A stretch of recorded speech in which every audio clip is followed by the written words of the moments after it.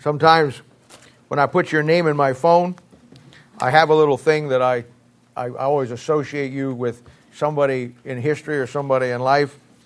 And so I'll have more than just name there. If you look at my phone under William, you'd find William the Conqueror. And some of you would like to know what yours are. Guarantee you some others would not want to know what it is. Just kidding. If you have your Bibles this morning, as I said, turn to the book of 2 Corinthians chapter 1.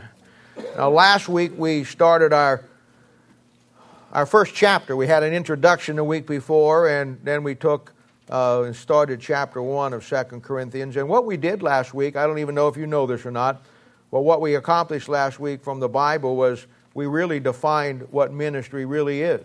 You know, we talk about ministry a lot, and we define ministry as people. But last week we got to the Bible's bedrock definition. And now you know what ministry is in the aspect of the fellowship of His sufferings. You know, years ago, I had organized a tremendous mission endeavor with discipleship lessons. And the very discipleship lessons that we use here to teach you, there was times when I took teams around the country. We went into a church from Sunday morning to Wednesday night and basically had a format where we taught those churches how to use the discipleship lessons.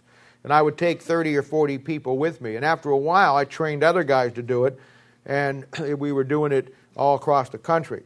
When the wall came down over in Russia, and all the communist countries kind of reverted back to not being so hostile. In fact, they were wide open. We started taking teams over to places like Romania and into Russia and into Bulgaria and all of those places that you've heard me talk about in church history. There were times, literally, when I had teams that were crossing over the Atlantic. One team coming back, another team going over. And we would train those teams very acutely, because they had to be ready for all of the problems that they might face, and they had to be able to deal with those. And I saw very early on that it was going to take a certain kind of person to be able to do that kind of ministry. This is not a place for people who whine a lot about things and get bent out of shape when things don't go right. Most of the time over there, if you go to what would be classified as probably a third world country, maybe not now, but back then it was, especially coming out of the comm block of the communist Cold War, things were very primitive. And it was a very tough time, and you didn't have all the best living conditions. You were living with people who didn't have enough food for themselves, let alone feeding you. And we would try to take just about everything along with us that we could be to be as self-sufficient as we could. But I built those teams around 5 basic principles. And they were the 5 basic principles. I didn't tell them this, but it's the same 5 basic principles I had built my Sunday school class as, and that's what I had back then. And it's the same principles that I carry through in building this church. And it was 5 basic things that they had to show me they had before they could really go. And the first one was adaptability. And then the second one was dependability. The third one was flexibility. The fourth one was durability. And the last one was compatibility. Because they were thrust into situations that they had to use all of these qualities. This was no place to be your standard Baptist who has a mindset of it has to be this way or I'm not a very happy camper. I remember one in particular. We trained them very, very hardly. It was much like a boot camp. Even to the place that we took them on a 15-mile hike and on a weekend overnight and treated them, had guys that at that point had just gotten out of the Army that had set up a mock communist camp, and we put them through the whole deal. And it was not, I'm your buddy, so it's going to be easy on you. It was everything short of waterboarding, I can guarantee you. And that may have happened too, without my knowledge about it. But anyway. But, one situation I remember that happened really proved the whole point. I had a team that was deep in Bulgaria, and they were fixing to leave the next morning, and they had to go about 6 or 7 miles to the airport there and then fly out from there about early in the morning. Well, the night before, they found out that there was a labor strike that had come into effect, and there was absolutely no transportation anywhere in the city to get anywhere.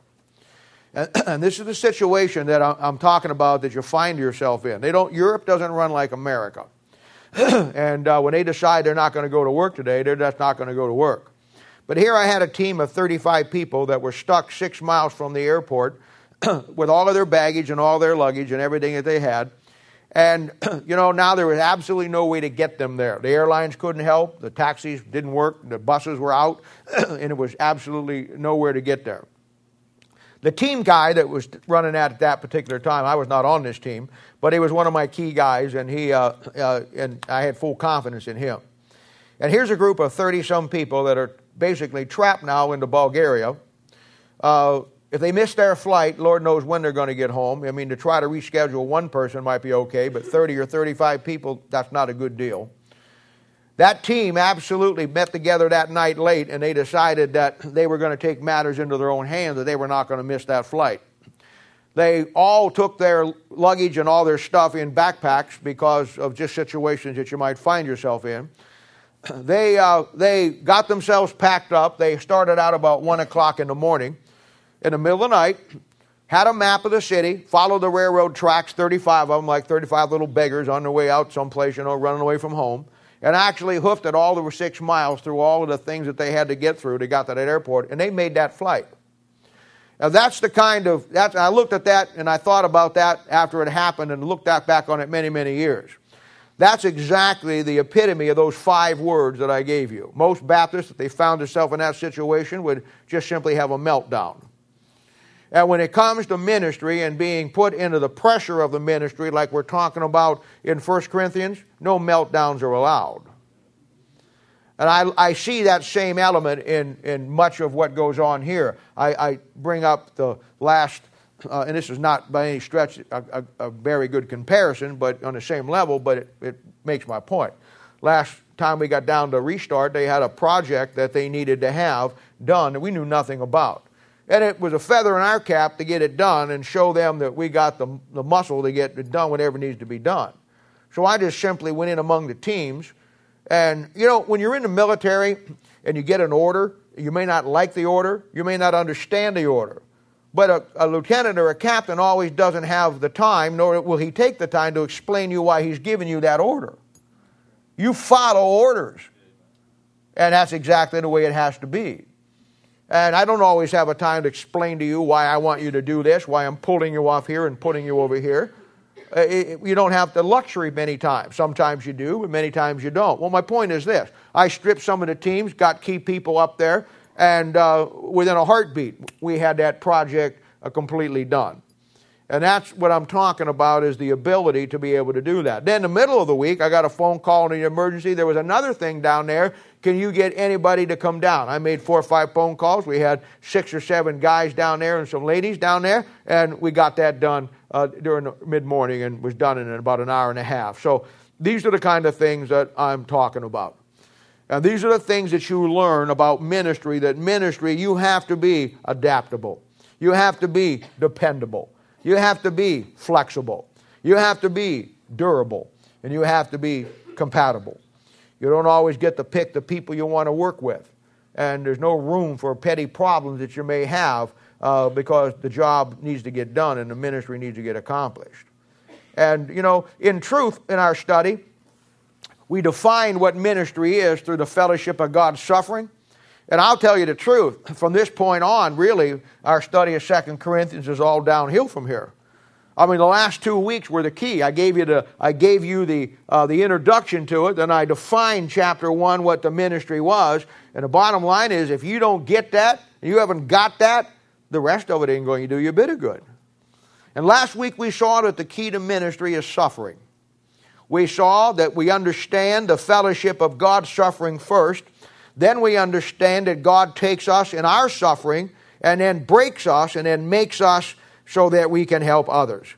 And I want to read the key verses last week, even though we're going to have another set of verses today. I think it'll kind of put it in bring the two together. He said, "Blessed be God, even the Father of our Lord Jesus Christ, the Father of mercies, and the God of all comfort, who comforteth us in all our tribulation, that we be able to comfort them which are in any trouble, by the comfort wherewith we ourselves are comforted of God. For as the sufferings of Christ abound in us, so our consolation also aboundeth by Christ. And whether we be afflicted, it is for your consolation and salvation, which is effectual in the enduring of the same sufferings which we also suffer, or whether we be comforted, it is for your consolation and salvation." And we talked about that. We broke those verses down. We found that you help others get through their struggles by how God has helped you get through your struggles, and learning the lessons of the mistakes that we make in life, the God of all mercies and comfort. And I talked about how that many of us have made some bad choices in life, and even God will take those and help you if you're willing to learn from your mistakes. And we talked about that this is really what I talked about the week before, about your constant redefining yourself. Redefining yourself now should be fully clear in your mind that basically that through your sufferings, that when you learn from those and God breaks you of who you are to yourself, then He takes those sufferings and makes you able to help somebody else. And in that suffering is where you define yourself. You also want to remember our 4-point formula that we're going to carry all through this. We want to learn always to examine ourselves. We want to learn to know ourselves. We want to learn to take heed to yourselves. And you want to learn to prove yourself. And the first thing that somebody has to do to get to that point is identify your weaknesses. It does us no good to focus on our strengths and ignore our weaknesses. I would suggest you do the opposite. Ignore your strengths and focus on your weaknesses. And I've told you before a little 3-point outline about how to deal with whatever weakness you may have in your life. The first thing you do is identify it. And you recognize what it is. The second thing you do is you isolate it. You get honest with yourself. And then the third thing you do, once you have identified it and you've isolated it, then you annihilate it. You absolutely give it no place in your life and do whatever you got to do, and do not stop till it's dead and gone. Now today, we'll look at another passage, as I said, and we'll see another great theme about the trials that we go through in the aspect of understanding ministry. I want to read today for you, chapter 1, and we'll pick it up in verse 7. And he says, "And our hope of you is steadfast, knowing that as ye are partakers of the sufferings, so shall ye also be of the consolation. For we would not, brethren, have you ignorant of our trouble, which came to us in Asia, that we were pressed out of measure, above strength, insomuch that we despaired even of life. But we had the sentence of death in ourselves, that we should not trust in ourselves, but in God which raises the dead, who delivered us from so great a death, and doth deliver, in whom we trust that He will yet deliver us." Now, Father, we ask you to take this today and give me the ability through your Spirit to break it down so these good people can understand this great passage.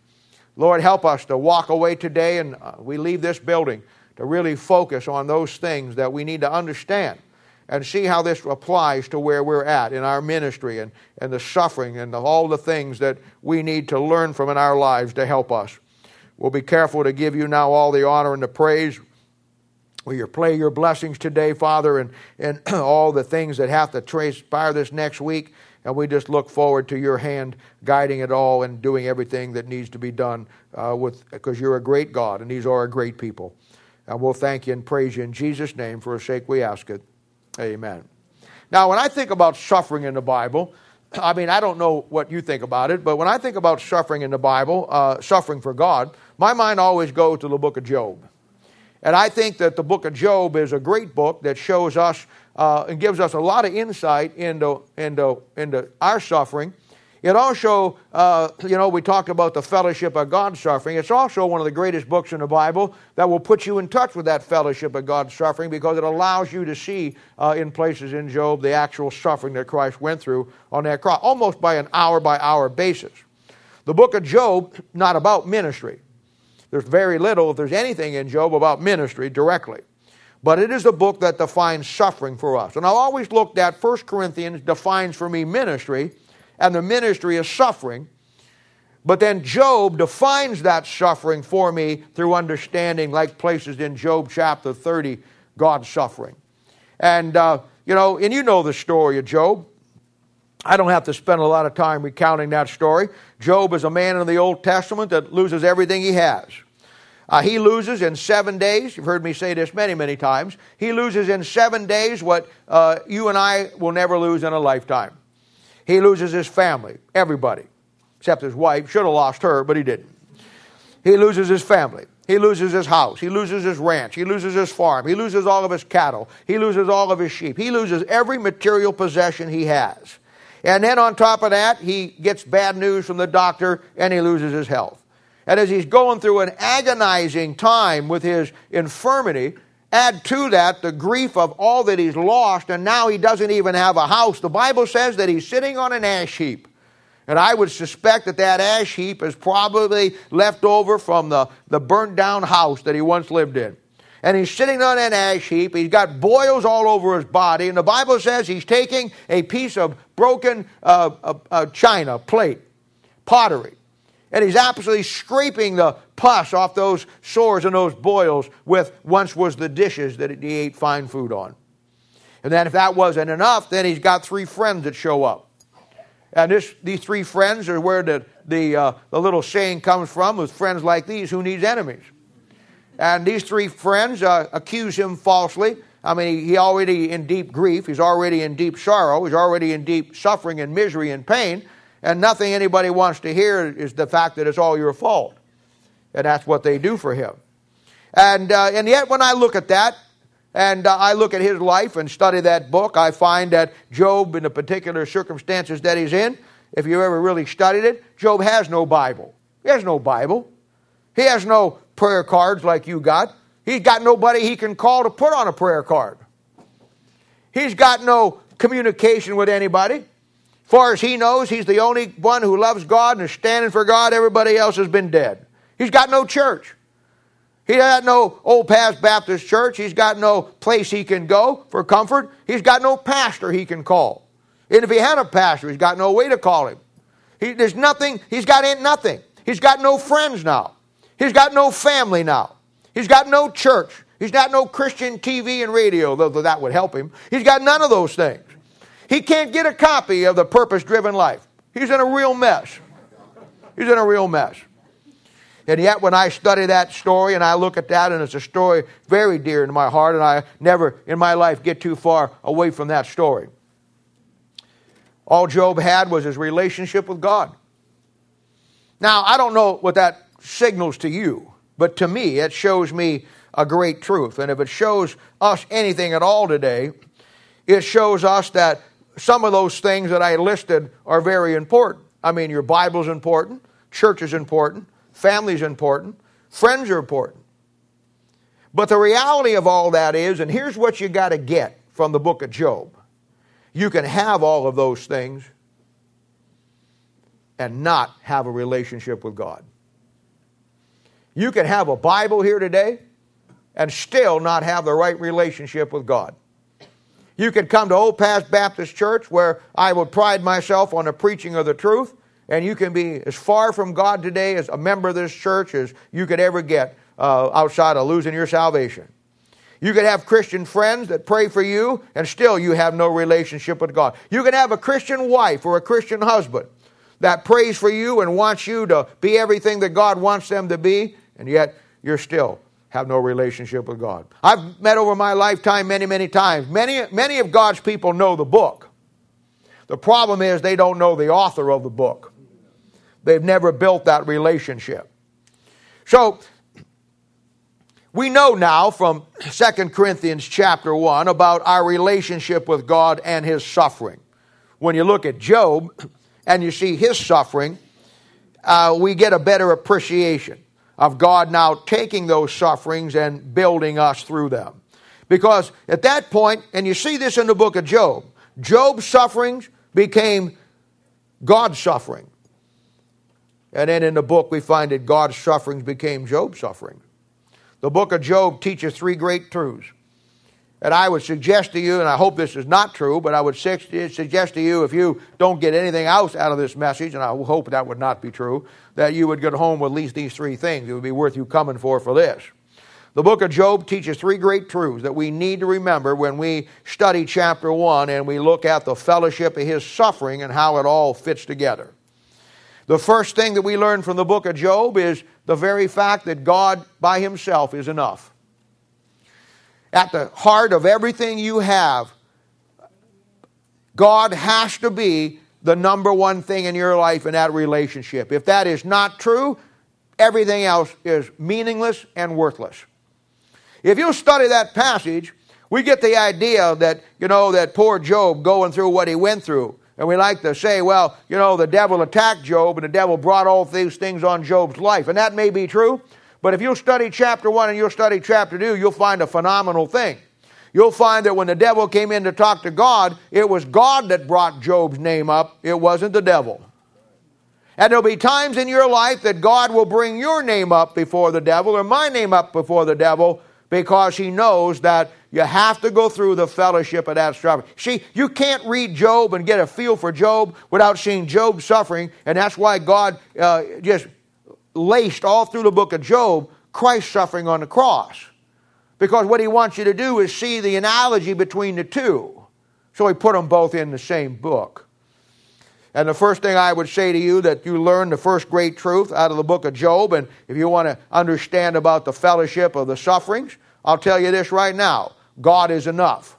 And if you don't have the relationship with him one-on-one, you can have 5,000 prayer cards. You can have 5,000 verses memorized.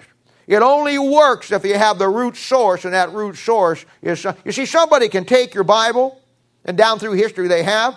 Somebody can take your prayer cards. Somebody can burn this church down, kill me, scatter us like sheep across. But what nobody can ever take is what you have in your personal relationship with the Lord, unless you let him take it. And that's the first great thing you learn. Second thing you learn is God will make you with the very things the devil tries to break you with. And that's an easy concept, but it's a foreign concept. I'll say it again. God will make you with the very same things the devil takes and tries to break you. You want a commentary? It's a sad commentary, but you want a commentary on human nature? And this is so true. I give up years ago trying to figure this out. I just simply know now, with being a little smarter than I was 40 years ago, that human nature is a creature unto itself. But it's never ceased to amaze me that many of God's people will openly and willingly allow the devil to break them, but they'll put up such a tough resistance to God trying to break them. Now you go figure that one out. I mean, at the end of the day, what the devil does when he breaks you is a horrendous thing. It'll ruin your life, ruin your family. All God wants to do by breaking you is to give you everything that he has. But I'll tell you, the second thing you need to remember is that God will make you with the very same thing the devil will break you. And then the third thing, and the last thing that I get out of the book of Job, and I got these three things written right in Job chapter 1 in my wide margin. You're always better, you're always stronger, you're always wiser, and you're always closer to God after you go through the fire than you were before you went through it. And that's the book of Job. The book of Job gives a whole new light to Romans chapter 8, verse 28, when it says, and we know that all things work together for good to them that love God, who are called, that's the church, according to his purpose, that's the ministry. All right, well, with that little introduction there, let's look at verse 7 here and look at some things here for a few minutes. He says, and our hope of you is steadfast, knowing that as ye are partakers of his suffering, so shall ye be also of the consolation.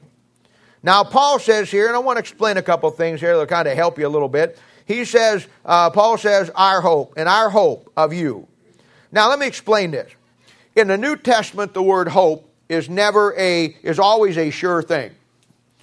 You know, we think of the word hope like, I hope I get this done. Somebody will say, well, I hope the church does what they need to do. That's not the way the word hope is used in the New Testament. In the New Testament, the word hope, anytime you find it, and this will help you every other places. The Bible says, Paul said that my hope is in Christ Jesus. He wasn't saying by that, I hope that Christ is going to be there for me. He was basically saying, I know He's going to be there for me because Christ is my only hope. You see, hope in the New Testament is always a sure thing. Always a sure thing.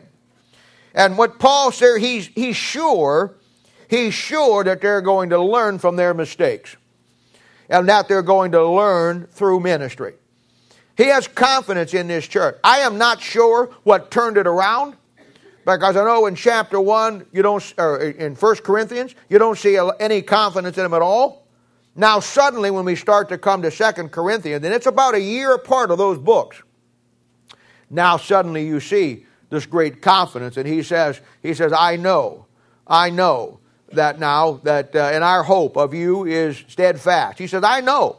He says, I'm not hoping you do it. He says, I know, my hope, I know you're going to do it. You're going to learn from your mistakes and you're going to learn the ministry. And I say it again. Learning from your mistakes is one of the key things that it's a key commodity of your life. Most people never do that. A lot of reasons is pride. A lot of reasons is they don't care. But you have to be able to learn from your mistake. I think the greatest example of not learning is just looking at history in general. Our own country, the United States in general. And the mistakes of history. This country has never learned from its mistakes that it made. It didn't learn the mistakes of World War I. At the end of World War I, they called that the war that was going to end all wars. They actually thought there'd never be another war again. They put the League of Nations together, which now is called the United Nations, in 1919, and they actually really believed. Everybody thought this. They thought there'll never be another war again. Because the nations, they even took a verse out of Isaiah and put it on the United Nations about taking your swords and turning them into plowshares. That's a millennial verse. They actually thought that nations getting together could bring peace. And how long did that last? About 20 minutes. There's been 386 wars and minor wars and major wars across this country since they were come into being. And because we didn't learn the lessons of World War I, we got hoodwinked on December 7th. Just a couple of days ago, we celebrated the anniversary of Pearl Harbor. We didn't learn the lessons in Korea. So we went back into Vietnam. And we didn't learn the lessons of Vietnam. We never learned from the Russians' defeat in Afghanistan. So we went in trying to we thought we could do what they couldn't do. Wow, let me tell you something. When the Russians went into Afghanistan, they were the most brutal conquering force probably in the last 1,000 years that Afghans saw. They poisoned all their water holes. They killed all the people. They annihilated them. They used gas. They just did everything in the world. And couldn't defeat them. We think we're going to go over with harsh language and we're going to win because we're arrogant. They don't call that nation the graveyard of the empires for anything, for nothing. We didn't learn the lessons. We didn't learn the lessons of what happened on 9/11. We never learned the lessons on dealing with Muslims that the British learned. Back in I could tell you how to end the Muslim uprising in 20 minutes. And every Muslim on this planet would be absolutely do whatever you told them to do. It's so simple and so easy. The British learned it when they took over in the 1890s and finally took Jerusalem in 1917. But we don't learn from history. And because we don't learn from history, we're bound then to repeat the lessons. And because we don't learn from our mistakes in our personal life, the same process. We continue to make bad choices and bad mistakes. Out of this passage comes a great concept, out of this verse here. He says, for we suffer for Christ, that we are consoled by Christ. That's a great verse. That's a great verse for ministry. No consolation, you see, from God without suffering. But by the same token, there's no suffering without God's consolation. God's got all the bases covered. I think back at 3 guys I'm going to mention. Most of God's people have no clue who they are. And it's to your shame. And I wouldn't ask you to raise your hand, but I'll ask this in a question form. And I'm not asking you to identify yourself or not identify yourself. But how many have ever heard of a guy by the name of Watchman Nee? You don't put your hand up. Richard Rembrandt. Harlem Popoff. They are three of the greatest Christian martyrs in the 20th century.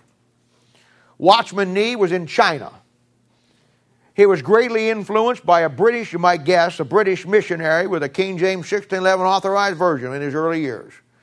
He grew up in the 20s and up through World War II and was severely persecuted for his Christian belief.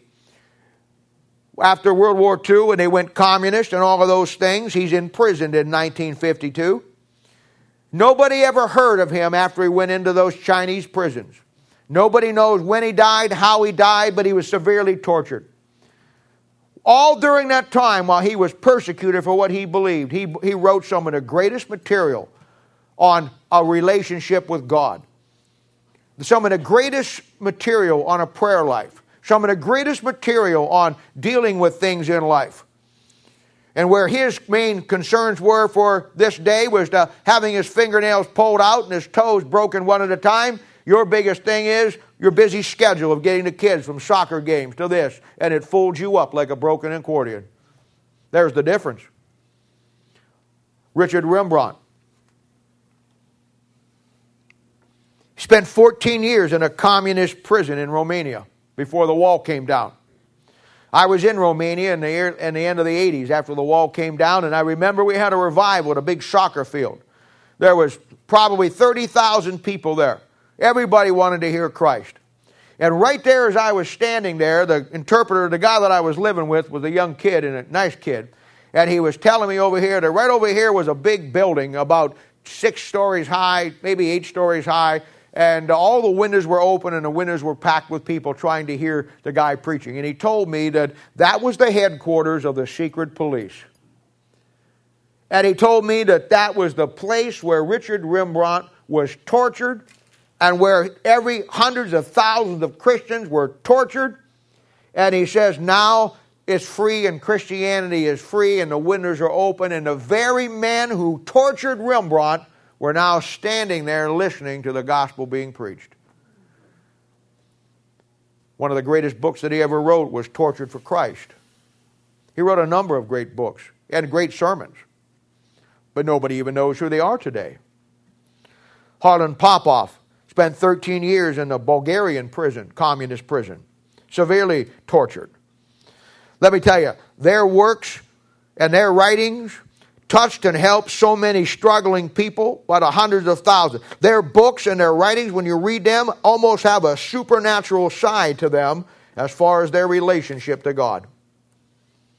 Their struggles helped others, all three of them. And 100,000, maybe 1,000,000 other people who nobody knows their name, but held a relationship with Christ worth being tortured for. They suffered terrible at the hands of their enemies.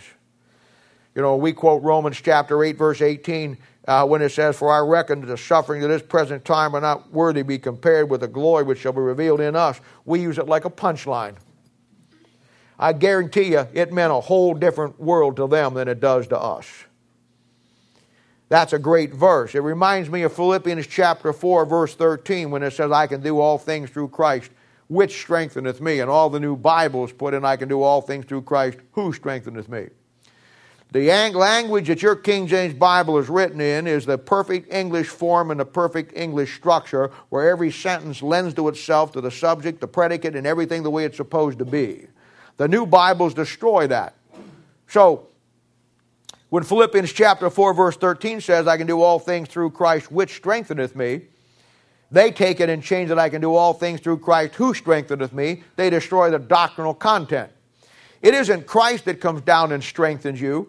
It's the things that you do, the which for Christ. The which will always take it back to the former subject when you're reading any verse. You see it here.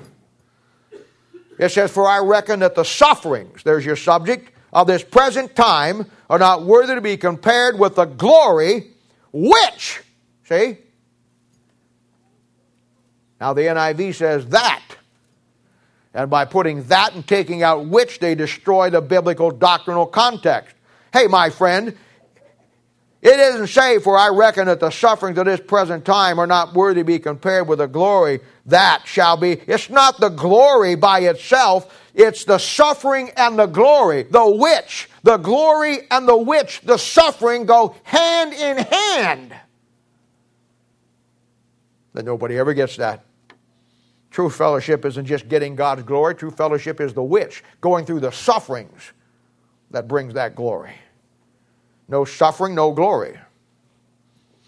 Now verses 8 and 9 deal with another great aspect here. And it deals with the aspect of something that you got to learn sooner or later in ministry. You got to decide who you're working for. Because a lot of things in the ministry, you have a tendency to take personal. People will say things that will hurt you. People will say things against your family. People will do things against your family. People will say things against you. And they're all things that in a human form and a human nature, we think we have to defend ourselves. But I'm telling you right now, the way that you sidestep that and you deal with that is keeping one thing in the back of your mind. Who are you doing this for? Who are you working for? Are you working for yourself? Are you doing this for you? Then if you are, then you have a right to get upset. But if you're doing it for him, then you don't have a right to get upset. That is the greatest single thing that I find in my own life that keeps me from taking things personal. Because don't think takes personal because you never forget. When somebody takes a cheap shot at you, somebody's out to hurt you, somebody's out to get you, you realize that they're not out to get you, they're out to get God. Because if they were just out to get me, it'd scare me to death because I'm just a mortal man and you can get to me. But boy, you try to go after him, you got your hands full. And I'm in Christ. You want to get to me, you got to go through him. So you never forget who you're doing this for. You never forget who you're working for. Because verse 8 and 9 here deals with seeing those trials and sufferings that you're going to have to go through from God's standpoint. And it's really the key to effective ministry, getting God's perspective. Now he says in verse 8 and 9, for we are not, brethren, have you ignorant of our trouble, which came to us in Asia, that we were pressed out of measure above strength, insomuch that we despaired even of life. But we have the sentence of death in ourselves, that we should not trust in ourselves, but in God, who raises the dead. Now, exactly what Paul was going through here has never been recorded for us. Not found in the book of Acts. I don't think it's found anywhere in the Bible. A lot of things aren't. But exactly what he was going through and how bad it was, the details, just not recorded for us. And but whatever it was one of those situations where Paul thought that he was going to die any minute. It was a situation so bad that he says in verse 9, but we have the sentence of death in ourselves. Now, most of us have never been in a situation where we thought that we were going to die simply because of what you were doing for the Lord. Most of us have never gotten there. And when I read things like this, and I read the story about Harlem Popoff and Richard Rembrandt and Watchman Nee, it really, when you read it, it makes me feel so ashamed of myself of the things that bother me and mess me up that mean absolutely nothing. I hope at the judgment seat of Christ, I'm a long way down the line from those three guys. Because when God displays what their sufferings was and how they didn't give up, and then he displays what my sufferings is and how quickly I did give up, I just would better be removed down the line about 1 million people.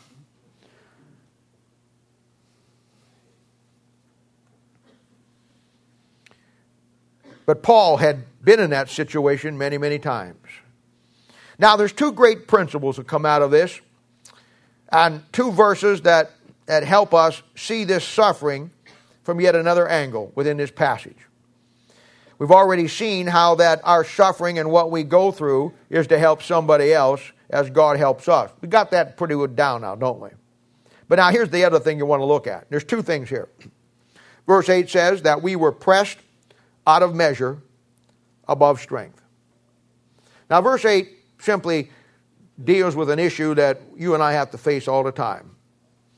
He says that we were pressed out of measure above strength. That means beyond your control. Do you know in all of us that's the number one problem we have? Always wanting to be in control. We all want to have control of our lives, and we don't like we don't like being in situations. I know I don't. We don't like being in situations where we're not in control. That can be a good quality to a certain degree. I like people who are assertive. I like people who get things done. I like people that have a good self-confidence about them. I admire that in people. I think that that's a good character trait. Somebody who is confident in themselves and can get it done without somebody looking over their shoulder. I think that's an admirable thing. But it's like anything else in life. Your best qualities can also be your bad qualities if you don't have them in balance. Because you can take this control thing too far where you got to be in control of everything. And it'll never work out when it comes to God. It just never will. We want to be in control of all of our circumstances in life. And let's face it, giving up that control is very hard to do. I've seen God's people do that all their lives.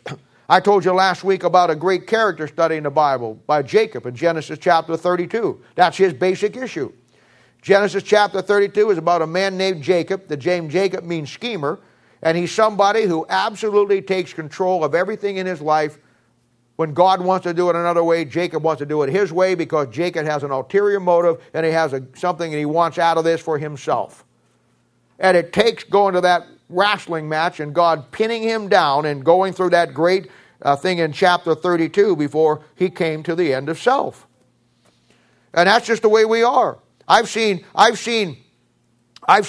God's people do it all their lives. I've seen it do it with their kids. I've seen it do it with their jobs. I've seen it do it with their money. I've seen it do it with everything in their life. That they're saved, they're on their way to heaven, but you know what? I don't want any adversity in my life. I don't want any trouble. I don't want to rock the boat. So I'm just going to steer myself through life and go to church on Sunday and have a good relationship with God. Doesn't work that way.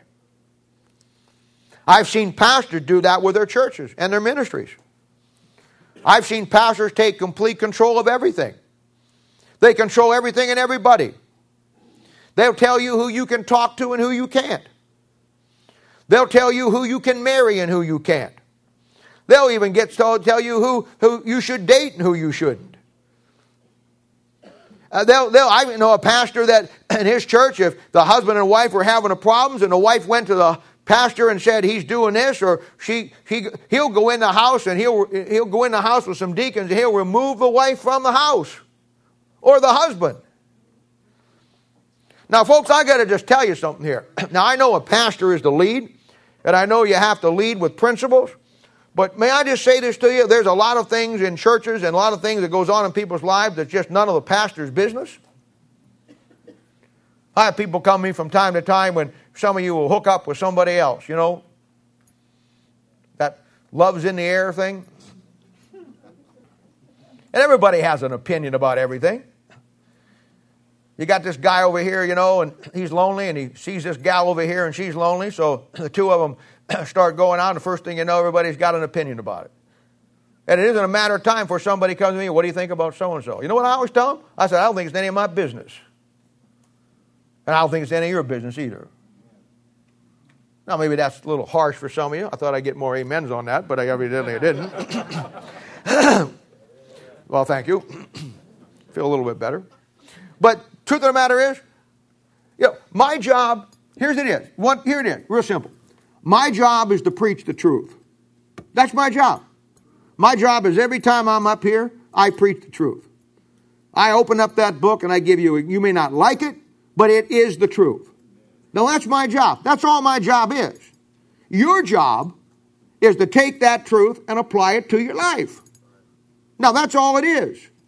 Now if you don't want to do that, it's okay with me. I'm not upset with you. I still love you. You're my buddy. We'll do. But the bottom line is, that's where it ends for me. Now, if you come to me and you got a problem, and you got an issue, and you tell me what it is, I'll tell you what the Bible says. But I'm not going to tell you what you need to do. Because I'm not the one who's got to do it. But I will lay out what the Word of God says. You don't come to me and do your own thing, I'm still okay with that. I really am. You're not going to see me tapping somebody on the shoulder and saying, well, I know you're dating so-and-so over here, and I don't think that's a very good thing for you. You ask my opinion, I'll tell you. You don't ask my opinion, it ain't none of my business. It ain't none of my business at all. You know what? You're who you are, and, I'm here if you make the right choice for you, and I'm here if you make the wrong choice for you. I would hope that you would make the right choice and apply the truth that I gave you, but not everybody is going to do that. But you don't have any control of that. You just don't. My job is to preach the truth and to put the truth out. It's your job to take that truth and apply it to your life. Now, the only exception to that is somebody in a position of leadership, deacon or a pastor, whatever. In Bible leadership is always held to a higher accountability, so that's a different thing. In the military, Bob would know this, and you and I talked about this. The military is basically divided in two sections. You have the professional soldiers, then you have what they call the citizen soldiers. The professional soldiers are the guys that they make a career out of it. And they're called professionals. They look at guys like us who went in and did our 2-year, 3-year, 4-year, and then leave. They look at them as citizen soldiers. It's a lot like the difference between an officer who goes to West Point and an officer who goes to officer candidate school. West Point takes 4 years, teaches you everything you need to know, and you come out an officer. OCS puts you out in 90 days as an officer. And in the military itself, you have the professional ranks. That'll be the guys that are going to make a career out of it, been in there 20, 30 years. Our guy Shane, he's a professional. He's made a life career out of it. He's a professional. He's a pro. And the military within itself, they look at the other guys who just come and go, and they know that they're coming and passing through and going, but they know they're going to be there for the next 20 years. And all churches are a lot that way too. You have your core of leadership who's going to be here forever. Then you have people who come and go. And the military would be nothing. It would be nothing without the professionals. They always say that the sergeants are the backbone of the military. And that's true. And most of them are professional guys. And they used to say when I was in, the greatest position to have would be an E6 or E7. And somebody would say, why is that? He says, because you have all the authority of the general, but none of the responsibility. There's a lot of truth in that. Why? Because you're a professional. The younger guys are taught to look to the older guys. And the older guys lead the way. But there's a clear schism between the two of how they look at it. Officers will look at somebody who's never been to officer candidate school and not even consider them a real military guy, even though they're in the military. And that's the way it is in ministry. You have your garden variety Christians who just come and go. God bless them. I love them. It's okay. But in any army, and it's surely too in God's army, you have the cadre. You have the lifers. You have the people who are not going anywhere. And they're going to stick and they're going to stay. And your enlistment is not going to be up. You're not going to do your 2 years or 3 years or 4 years and then take what you learned and go out to the private world and get your GI Bill and go to college and be something out there. You're not going to do that. You're going to stick in, stay in. You'll go wherever they send you. You'll do whatever they want you to do. You'll fight wherever they tell you to fight. That's the professionals. And that's just the way it is in God's place too. Same thing. Same thing. And so you see that the churches and all this thing goes together. And you see that the first thing he says here is that they were pressed out of measure. And I say all that to simply say this. Sometimes for God to make us and get us where he wants us to be, we have to be pressed out of measure. We have to get into situations where we can't have any control of it. We have to get into circumstances that it's above our strength. We have to be put in situations that is hopeless, situations that are helpless, situations that if God doesn't come through, we're shot. I heard a story one time of a little kid, they asked him to pray. Before he went to bed, Mom and Dad had been praying with him, when saying his prayers, and now they said, now tonight, why don't you pray, Billy? And Billy said, oh, I'd love to pray. And they're down there all on their knees, and little Billy starts praying. He says, dear God, he says, bless Mommy, and he says, bless Daddy, and take care of my sister, and take care of all my friends, and take care of my puppy, and take care of Mom and Dad, over and over again. Take care of this and that. And he's getting toward the end. He says, oh yeah, Lord. And he says, and please take care of yourself, because without you, we're shot. And boy, that's just about the way it is. But sometimes God has to put us in a situation that we're pressed out of measure. You know why? So you give up control of it to Him. So sometimes God puts you in a situation that is absolutely horrendous, absolutely unbelievable, absolutely think that there's no way out of this. Paul said they were in a place where they were pressed out of measure, that they had the sentence of death in them. Now that's pretty crucial. That's pretty crucial. That's pretty crucial. I always tell people the best situation you can ever be in. People talk to me about, things that happen in their life and bad things that happen. I say, you know what? I tell them a couple of things. I say, first of all, I say this. I said, the best situation you can find yourself in is this. You're on the railroad tracks and your car stalled. And those stupid automatic door locks have jammed. And the windows are up. And you stalled right on the railroad tracks. And you look up there, and 400 feet from you is the Cannonball Express doing 60 miles an hour. You are much better to be in that scenario in the will of God than you are home in your bed with the covers tucked up around your neck out of the will of God. I tell people, you know what? The position a Christian ought to be in? We talk about being out on a limb. That's where a Christian ought to live. You ought to be out on a limb out there in a big high tree that's about 500 feet off the ground, and that limb is really sagging, and that tree is already dead, and you look back, and the only thing you see there at that thing is the Lord Jesus Christ standing there, and you get kind of a tinge of okay, it's going to be okay, and then you see He's got a hacksaw in His hand and a smile on His face. That's the best situation to be in. So sometimes we have to be pressed out of measure, above strength, so God can get us where He wants us to be. Then the second thing it's found in verse 9. And this is the reason why, again, we go through a lot of tough times. He says in verse 9, but we have the sentence of death in ourselves, that we should not, here it comes again, here's another one, trust in ourselves, but in God, which, see that thing? Now all the NIVs changed that which to who? Because they think it's God Himself that raised up the dead. And when you study your Bible, it wasn't. It wasn't God Himself. It was Christ trusting in God who raised Him up. The which? Christ trusted God to raise Him up from an impossible situation called death. Paul is trusting in God to raise him up from a situation that is imminent death. And you and I are to take that verse and trust God, realizing that it's our trust in God, the which, it's going to get you through. It's going to keep you and I from going to get you to come to the end of self. You know, my favorite trust verse in the Bible, and I'm sure this is very familiar to all of you, but to me it's my favorite one. It's in Proverbs chapter 3, verses 5 and 6, where it simply says, trust in the Lord with all thine heart, and lead not to thine own understanding, and all thy ways acknowledge Him, and He shall direct thy paths. That's a good tree limb verse. Easy to do, easy to quote, when you're not facing an impossible situation in life. But I'll tell you what, coming to the end of self and not trusting in ourselves, these are why he does what he does here and says what he says, being pressed out of measure, a sentence of death, above strength. And then he says that he does it that we should not trust in ourselves, but trust in the one who raised up his Son.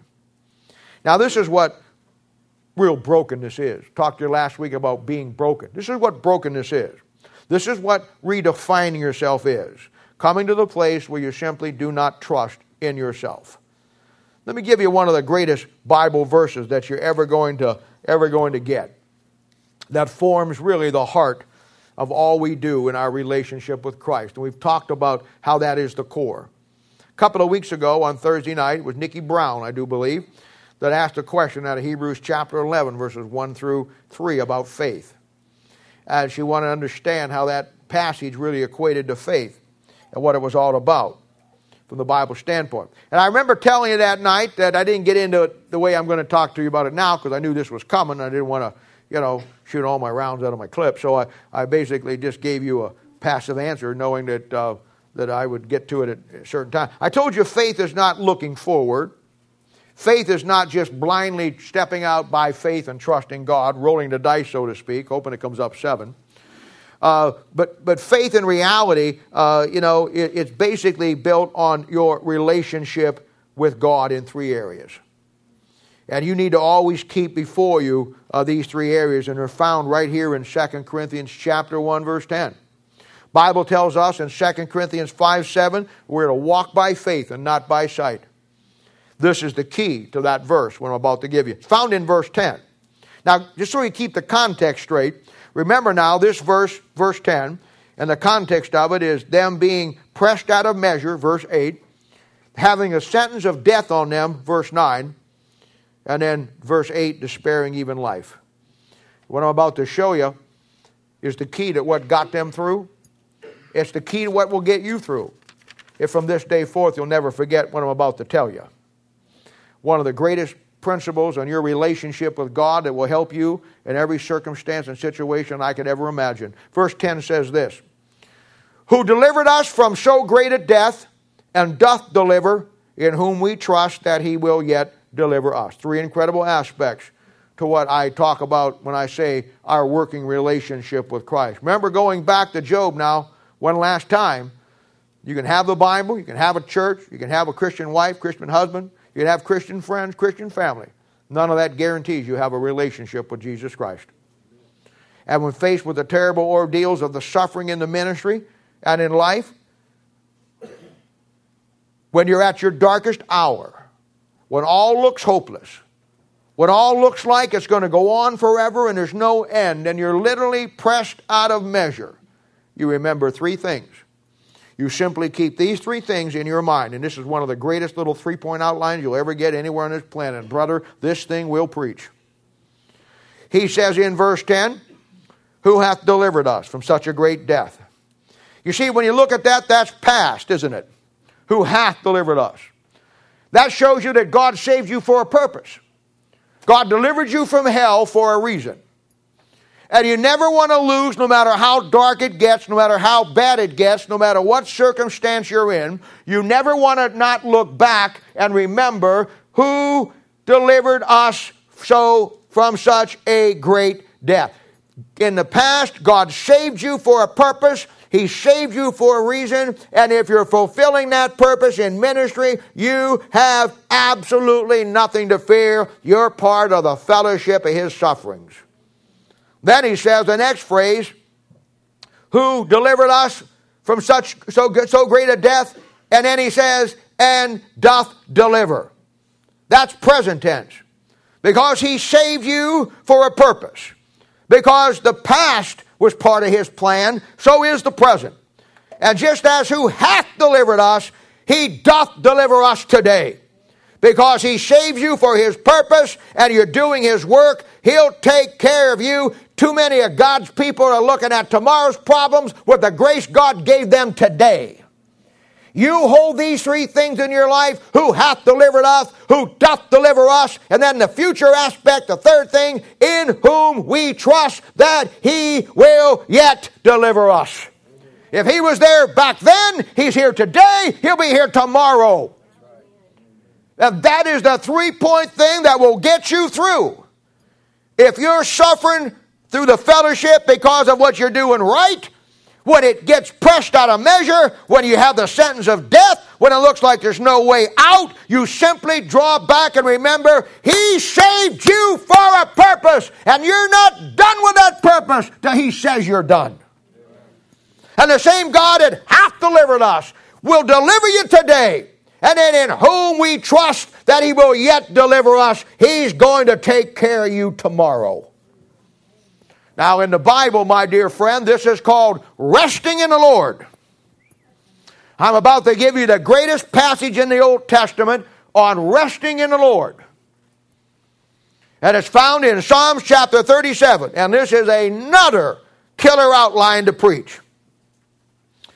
Psalm chapter 37 is the definitive passage on resting. And resting is the key to you getting the job done. It's like when you shoot a deer. It's like when you shoot anything. It's like you have to have control. You get control of your breathing. You calm down. You don't get buck fever. You don't shake all over the place and miss the target by a mile. You stop. You hold the rifle strongly. You get a deep breath. You calm down. You take it. You align your sight with the back sight and you squeeze the trigger. You don't jerk it. And you hit your target. Okay. When you're in the middle of adversity, we know that it's put there to throw you off the mark. Do the exact same thing. Think of God in the context of your suffering past. He saved you for a purpose. Present, you're going through it right now that He's going to make you for the future. And then you rest. You rest. Your ability to rest is your ability to be functional in the midst of conflicts. It's the ability as a leader or a pastor to have your whole world crashing down on your shoulder with 1,000 issues, and yet nobody knows. Why? Because you realize that they ain't my problems, they're God's problems. And you rest so you can do the job God has called you to do. There's times that I've stepped in this pulpit, times that I've been there on Thursday night, that my heart was so heavy and I had such a weight on my shoulders and things that I had to deal with in people's lives and things that were going on, that if it would be any wonder how anybody could ever get up and stay focused and keep your mind on what you're doing and not just dribble off and babble like some madman. And the key to it is resting in the Lord and realizing, you know what, Lord, they ain't my problems, they're your problems. And the same God that saved me back there and got me through today, you're going to deal with these things down here. So I'm just going to go preach and I'm going to go teach. And you rest. Here it is. Psalm 37:1. Fret not thyself because of evildoers, neither be thou envious against the workers of iniquity. For they shall soon be cut down like the grass and wither as the green herb. And boy, does God have a power mower. Now here comes your outline. Verse 3, verse 4, verse 5, and verse 7. First point of the outline is simply this. Here's where it starts. Trust in the Lord. Verse 4, delight thyself also in the Lord. Verse 5, commit thy way unto the Lord. Verse 7, then rest in the Lord. See that thing? There's your formula. Just that simple. Based on past, present, and future. In other words, as my old father in the Lord used to say, never doubt in the darkness what God has given you in the light. Those three concepts are the key to your salvation and understanding your eternal security as a believer. Past, present, and future. Now, I gave you the practical side. Now I'm going to preach to you for about 30 seconds the doctrinal side. And if this don't light your fire, you get your wicks wet. That's all I can tell you.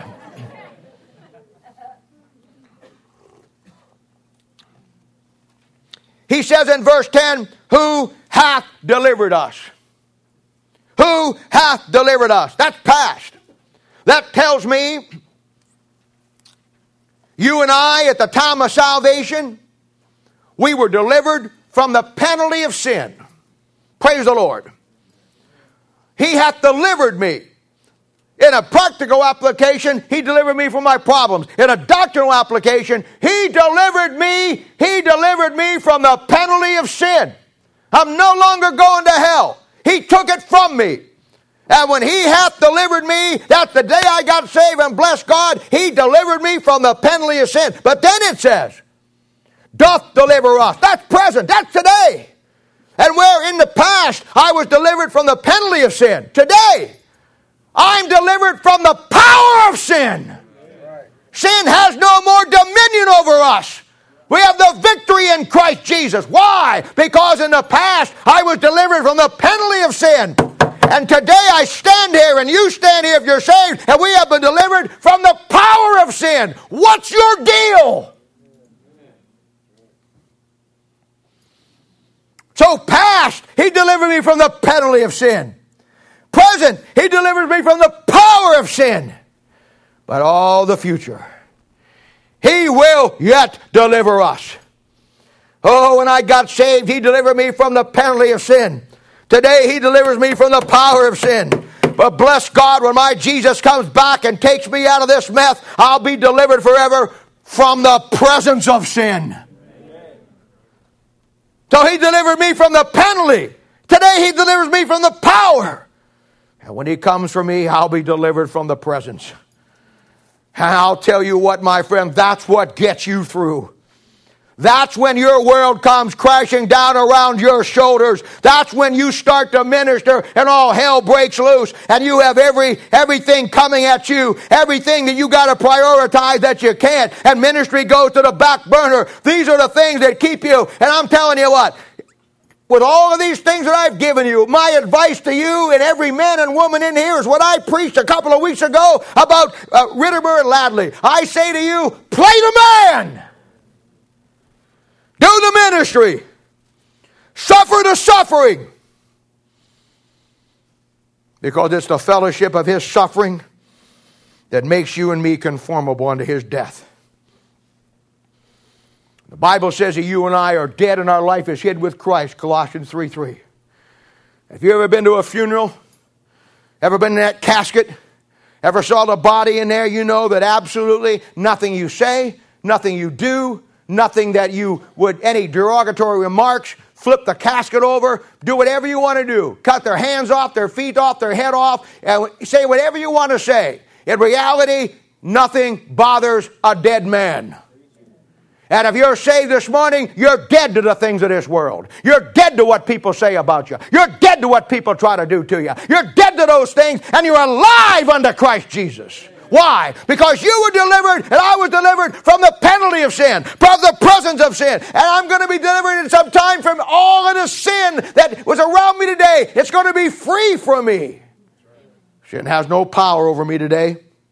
It has no more power over you today unless we leave it. And my dear friend, this is the add-on to what we saw last week. This is now, week by week, you're learning the process to have a victorious Christian life and to get yourself into ministry. Reeling that it's going to come, it's going to happen. And maybe some of you are not willing to pay that price but just stop and think where you would be today if some preacher somewhere in your life was not willing to pay the price. You'd never have what you got today. And out there right now, just like some of you are dependent on what I've been through in my life to help you, I guarantee you there's somebody down the road that is dependent on you to help them with what you want to go through right now. Some of you won't do it. It's your choice. Your choice. The ministry.